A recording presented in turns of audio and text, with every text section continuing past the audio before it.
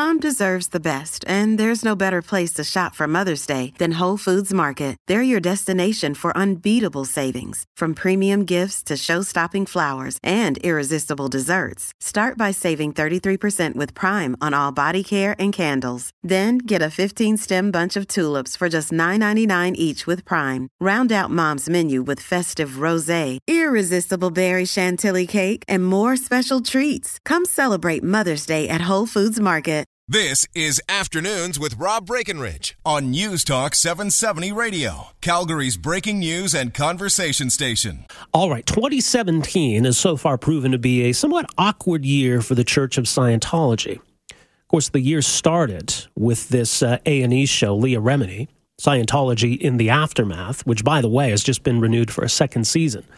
But some pretty shocking revelations in that show from a celebrity who was on the inside. Leah Remini was a member of the Church of Scientology and a very high-profile defector from the church. So just what she knows and saw and went through, and others that she's talked to, got some pretty shocking stories to tell. And in the news this week, we've got some pretty shocking stories. This one here, out of Tennessee, a group of psychiatric facilities owned and run by the Church of Scientology have been closed after local police found some patients being held against their will. The Cannon Courier out of Cannon County, Tennessee, and nearby these facilities. Reports that the buildings are now permanently closed. 3 suspects have been charged. But, I mean, is this par for the course when it comes to the Church of Scientology? Certainly it dovetails well with other stories we've heard. Well, someone who's been covering the Church of Scientology for, 2 decades now has a lot of insight on how they operate and why we should be concerned. I'm very pleased to welcome to the program Tony Ortega. You can read The Underground Bunker at TonyOrtega.org. He's also author of the book, The Unbreakable Miss Lovely, from a couple of years ago. Tony, great to have you with us here. Welcome to the program. Rob, thanks for having me on. Yeah, well, and we got a mutual friend in Mark Ebner. I've talked to Mark a lot over the years, too. And, I mean, you can relate to some of these stories about how the church goes after not just ex-members, but critics and journalists. And you've experienced that firsthand, too, haven't you? I have, and let me tell you, I've been keeping an eye on this Tennessee place for years. It's notorious. And what it goes back to, Rob, you're probably familiar. There was a very famous death in Scientology of a young woman named Lisa McPherson back in 1995. And she died because they put her through something called the introspection rundown, also called the baby watch. L. Ron Hubbard had this theory that if you had somebody who had a psychotic break, you just lock them in a room, isolate them from the world, isolate them from any kind of input, and somehow they'll magically get better. This is a very dangerous bit of quackery that they've practiced on people and that ended up killing someone back in 1995, right in their headquarters in Florida. That's why they started this place in rural Tennessee, is they wanted a place where these mentally ill people, some of them Scientologists, some of them not, could be taken and put into isolation. And I've reported several stories over several years about people that were taken there that were treated terribly, and one had to be rescued. And I was waiting for something to happen with this place, and sure enough, this new incident has really blown it up.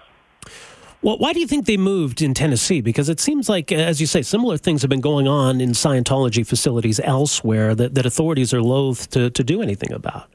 Well, I think they moved there because they had that death in Florida in 1995. And at that point, when Lisa McPherson died, the Church of Scientology itself was indicted by the state police in Florida. And it was one of the worst, publicity problems for the church for a long time.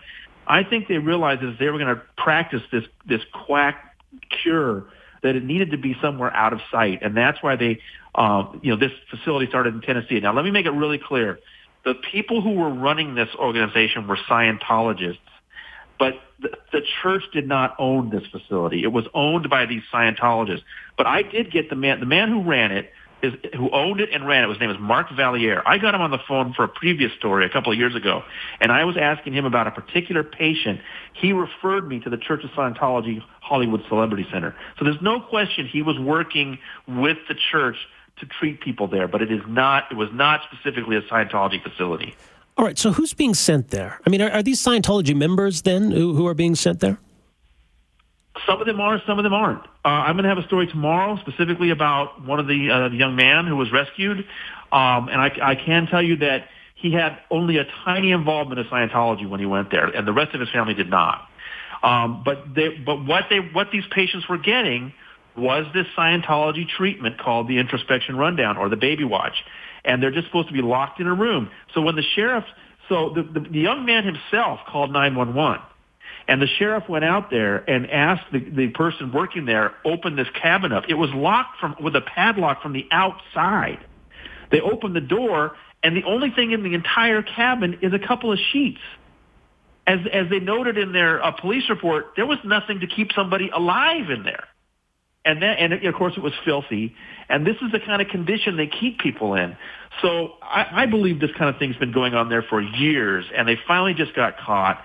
3 men were charged. They got away pretty easily. 2 of them pled to misdemeanors, and the owner-operator was allowed to get into a diversion program and only got 2 years of probation, even though he was facing 2 felony counts. Yeah. Now, I've seen some media accounts refer to these as psychiatric facilities. Of course, Scientology is very hostile towards psychiatry, and they take a very different view of how to treat people. So tell us a bit more then about this philosophy of theirs and why Sure. they feel this is how people need to be treated.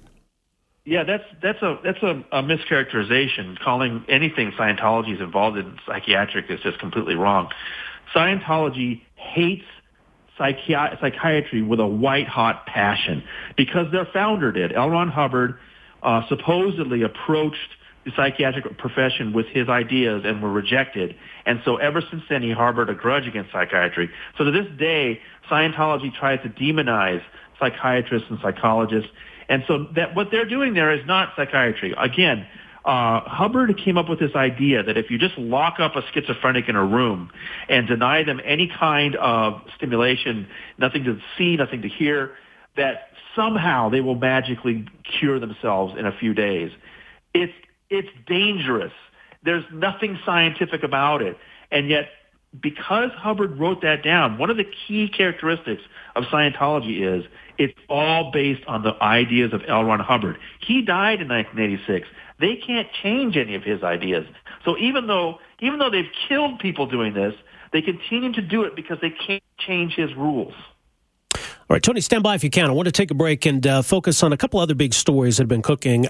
Some reports surfacing this week as well of what the FBI has been looking into as it pertains to the Church of Scientology, and this could potentially be very big. I want to talk a bit more as well about some of the fallout from that Leah Remini show and how it exposed some of these very disturbing and controversial practices within the Church of Scientology.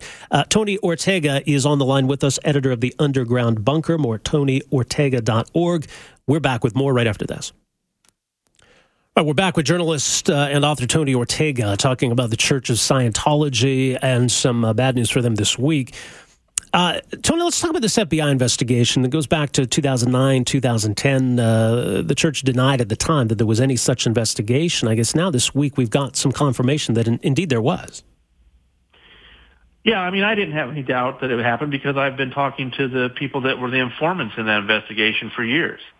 But it is nice to finally get these documents from the FBI itself that document these interviews they did with people and show that these special agents at the FBI took this very seriously as a forced labor case, also known as human trafficking. And they had gathered a lot of evidence about that, specifically about the way workers are treated in what's called Scientology's Sea Organization, or Sea Org, and locations like their secretive international management base east of Los Angeles, as well as a base that's right in Los Angeles. And, they just gathered a lot of, proof that these young people are working around the clock with no time off. Young women who got pregnant in the Sea Org were forced to have abortions. They were paid pennies an hour if they were paid at all, so that they wouldn't have enough money to leave. Really, just shocking for America in the 21st century that this was going on. And then what became of the investigation, though? Rob, you know what? It's really complex. In the movie Going Clear, and I'm very fortunate I was in that movie. In that movie, yeah, Lawrence Wright and Alex Gibney make the point that there was a civil lawsuit going on at the same time. A couple named Mark and Claire Headley had sued the church for basically the same thing, forced labor, and they had lost. And because and partly it had to do with, Scientology's protection as a church. And because of the Headley loss, Gibney and Wright said that discouraged the FBI and it showed that if they tried to prosecute it, they wouldn't win. But the people who were actually the informants in the investigation, including the Headleys, tell me that they really believe it was something else. And it's pretty complicated. If you can see on my website, I've written about it. It involves an FBI agent trying to help the Headleys in their case by getting them a document that they otherwise wouldn't get. And Headley and Mike Rinder believe that the Church of Scientology then went to the Justice Department to say, look, the FBI is biased against us, and got the investigation killed that way. The thing I'm disappointed about with this FBI file, it's a treasure trove of information about what was going on, but it does not have any indication of why the investigation was ended. So I've reported what those informants said, but really ultimately we have no confirmation why they gave up. And it's a mystery because there's so much evidence of really just horrific treatment of people. And these are individuals that were members of what's known as Sea Org, right?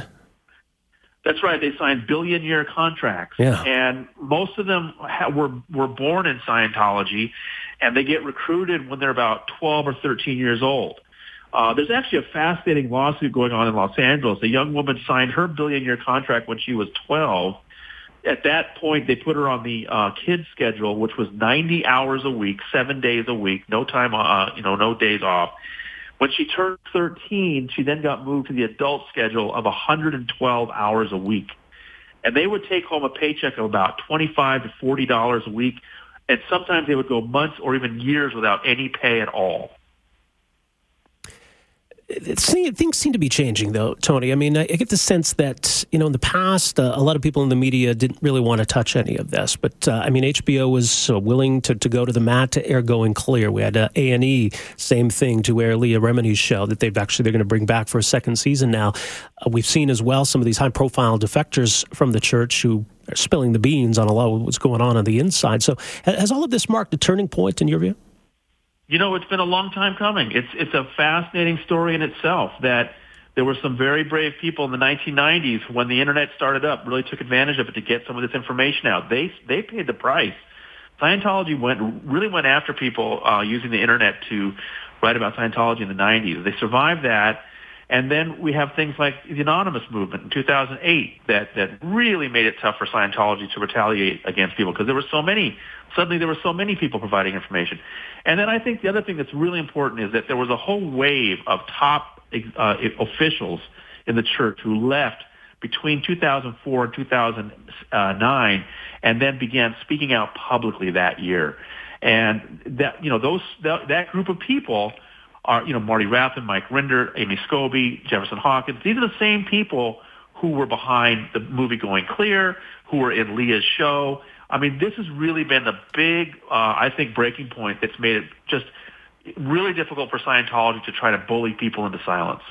Yeah, that's been so fascinating to watch these documentaries. I mean, Marty Rathbun, who was high up in the church. I mean, Mike Rinder, who was kind of the public face of the church and would go around and do these interviews defending the church. And to hear him now come out and talk about, the lies that he was forced to tell and just, how that became too much. Yeah, and he's been doing such a good job on Leah's show. And they're filming season 2. And they've connected with a really fascinating audience. I mean, Going Clear was the most watched documentary on HBO in a decade. But Leah's show is reaching an audience I've never seen before, that just people are shocked and stunned, and they're really connecting with the story emotionally. And so that's why I'm really looking forward to watching season 2. Yeah, it's going to be fascinating. Well, in the meantime, much more on all of this. Again, TonyOrtega.org. The book is called The Unbreakable Miss Lovely. Great talking to you here, Tony. Thanks so much for joining us. Rob, thanks for having me on. All right, take care. That is Tony Ortega, editor of The Underground Bunker at TonyOrtega.org, and his book, The Unbreakable Miss Lovely, How the Church of Scientology Tried to Destroy Paulette Cooper. Book he published a couple of years ago. All right, 403-974-TALK is a number, 974-8255. Quick break. We're back with more right after this. Afternoons with Rob Breckenridge, starting at 12:30 on News Talk 770 Calgary.